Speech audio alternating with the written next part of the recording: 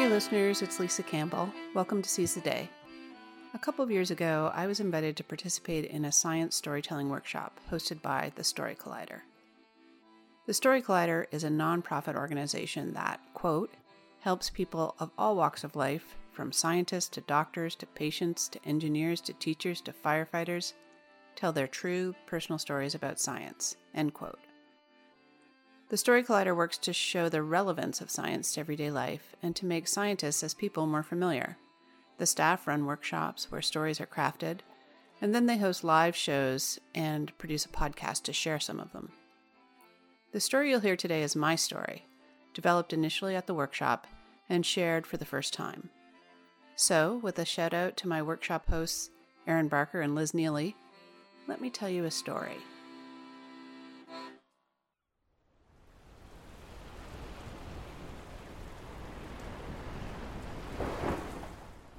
I am in bright red foul weather gear, attached by a harness to one of the safety lines tacked down on the deck and running its length.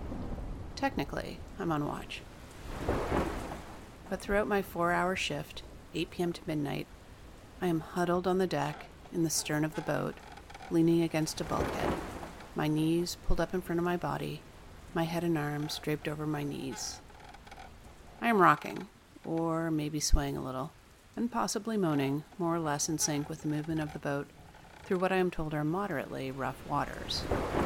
For the inexperienced sailor, like me and many others on the voyage, it is enough. I am useless, overwhelmed with a nausea that is so specific to seasickness. Earlier throughout the day, I watched my fellow crew members struggle as one by one they fell ill. One person didn't even make it out of the harbor before they threw up over the side and then retired below to their bunk. Another lay prone on the deck, staring into the distance for 5 hours. While I was sympathetic with my fellow voyagers, I was also somewhat smug about my superior stomach and my strategic approach. Anticipating possible problems, I'd loaded up on anti-motion sickness meds before boarding, and I stayed in the stern of the boat for most of the day. It's a small thing to feel smug about, I know. But then at dinner time, everything changed. One of the few remaining crew members able to eat was sitting across from me on the deck, telling a story, when she vomited, mid-sentence, into her dinner bowl. Mid-sentence. Talking? Vomit. It was that quick. And that was it. I felt my own stomach turn. I crawled to the side of the deck, discreetly I hoped, and threw up. While still able to function, I rinsed the deck with a hose before collapsing into my so-called watch position. This was the end of my first day on a 3-day research cruise to the Sargasso Sea in the offshore waters of the island of Bermuda. As a social scientist, I was working on a project that sought to understand the diverse values that people attach to these distant, offshore ocean spaces, ones they seldom visit. My conclusion at the end of day 1? Humans have no business here. The ocean is hostile. Keep out.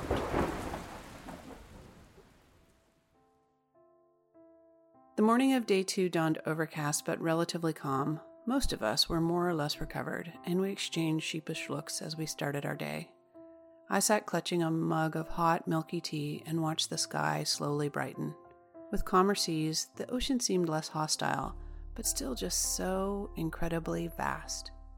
I felt physically small and insignificant in a way I had never felt before. All around us, the sea looked the same. No land, no other boats. Nothing to distinguish one view from another for the inexperienced sailor, except maybe the sky, I guess, if you knew how to read it.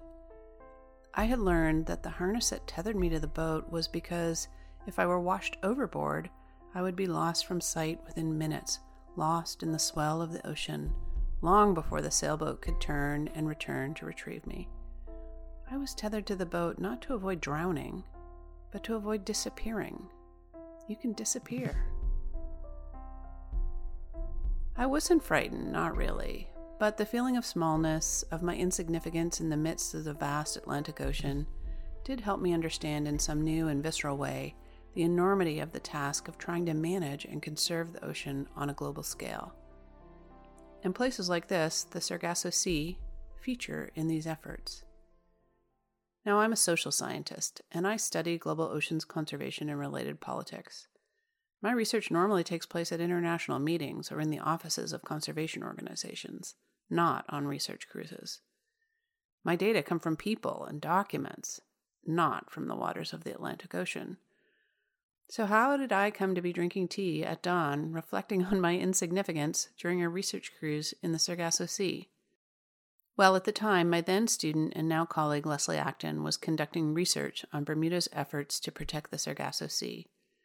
Early on during her stay in Bermuda, she met Dr. Robbie Smith from the Bermuda Aquarium, Museum, and Zoo. A natural mentor of graduate students, Dr. Smith, well, I'll call him Robbie, everybody does. Robbie went out of his way to support Leslie, making introductions, sharing documents, and, you guessed it, inviting her on a research cruise to the Sargasso Sea. He thought that she should see firsthand the environment at the heart of the conservation effort she was studying. As luck would have it, the cruise was scheduled during the 2 weeks I was in Bermuda to support Leslie's work, so Robbie made a place for me as well. Robbie runs these short expeditions in Bermuda's offshore waters opportunistically on the Sea Dragon, a 72-foot sailing vessel that serves Pangaea Exploration, a nonprofit organization committed to exploration, education, and conservation. When the Sea Dragon is available and Robbie can raise the funds, he and his students use these trips to collect samples for various ongoing research projects. But Robbie also takes the opportunity to show members of the public, high school teachers, environmental educators, politicians, students, and even visiting researchers, an ecosystem he cares passionately about, the Sargasso Sea. So the journey is both a scientific expedition and a science education expedition. The Sargasso Sea is named for the vast patch of free-floating sargassum seaweed that circulates in the North and Mid-Atlantic, bordered by 4 ocean currents that contain it in a gyre. While there are other types of floating seaweed, sargassum is interesting because it's the only type that reproduces at the surface while floating. It also provides habitat to various species, including some fish and invertebrates endemic to it. They don't exist anywhere else. This second day is a work day, and daytime hours are devoted to sampling sargassum. We go to work armed with the sophisticated tools of many field biologists. Think pool skimmers and kids' dip nets, kitchen colanders and sieves, and buckets. Lots and lots of white 5-gallon buckets. The Sargasso Sea has been described as a golden floating rainforest. But sargassum has a seasonality and moves with winds and currents. The transect we followed at that time of year and in those conditions was populated with small, dispersed clumps of sargassum, rather than the vast mat I had imagined. This makes our collection efforts both challenging and humorous. To collect sargassum, we hang out over the side of the sailboat, leaning into our harnesses, trusting them to keep us in the boat and to stop us from disappearing. We wield dip nets, trying to time our dips perfectly to catch the small clumps of sargassum as they move past the boat. With the boat shifting and dipping in the waves, it's more challenging than you would think, and we laugh as some of the clumps evade all of our collectors, lined up along the length of the boat. Eventually, though, our buckets are full of sargassum, and we watch Robbie and a student pick through it, recording information on species, their number, and size. They patiently answer our questions about what they're looking for and finding as they do their work. Valuing the Sargasso Sea scientifically is one of the many competing value propositions at stake in the conflicts over whether or not Bermuda should protect this space. Scientific arguments are weighed alongside economic arguments, sovereignty concerns, and cultural claims. How does science fare in such contests? When do scientific arguments prevail, and when do they fall flat? Who mobilizes scientific authority, and to what effect? These kinds of broad questions about science and scientific practice drive my own research on global oceans conservation and shape all of my engagements with science. So even though I am here to participate in Robbie's research, I can't help but think about my own. I am interested both in the details of the science we're doing, what is in the bucket, but also our approach to the activity. So, what does our science look like? When we reach our first transect, the captain announces that it's time to do science. Let's do some science! And Robbie responds with his own call of, who wants to do science? Many of the volunteer crew engage with enthusiasm, and there is a giddy procession of people to get sampling gear. Aren't you excited? Don't you want to do science? I find it both fun, let's do science, but also unsettling, like doing science is a goal in and of itself. Sociologists of science tell us that the inaccessibility of science, combined with its projected authority, can explain some of the public's distrust of science and scientists, distrust that is part of what has been called the current post-truth era. The approach we take to doing science certainly makes it accessible. You too can do science, but it also seems to celebrate it, science, without reflecting on the questions we're seeking to answer or why we would even ask them in the first place. But we do science, all of us pitching in, all of us enjoying ourselves. I recognize the power of that, of participating, of having fun, and maybe it's enough. When we arrive back on shore the next day, we are all tired and need to bathe, but we linger on the dock, hesitant to say goodbye.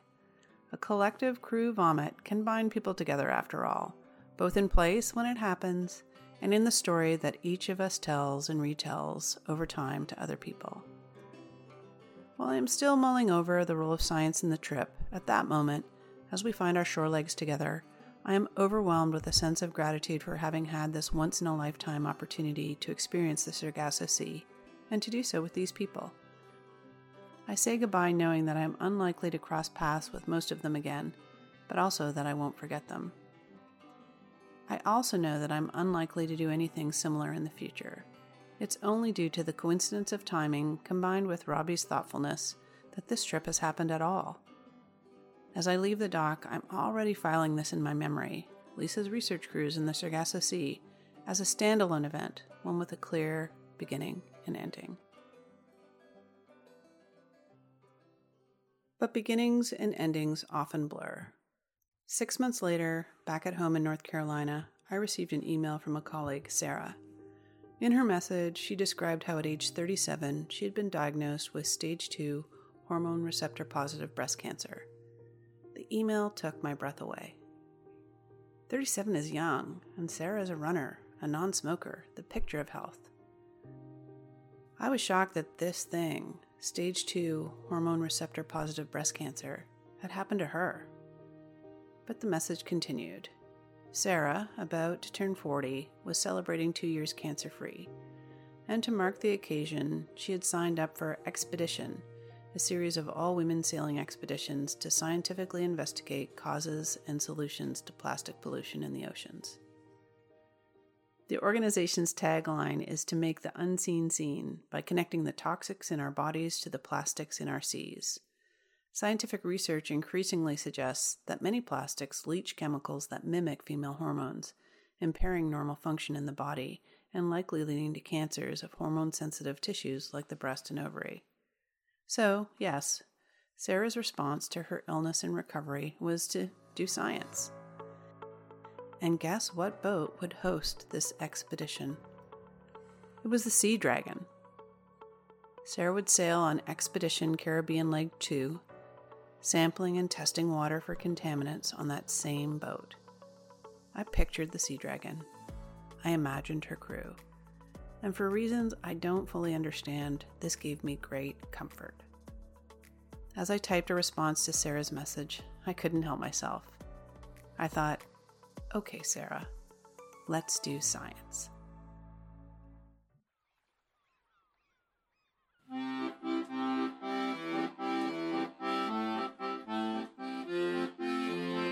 Thanks for listening to Seize the Day.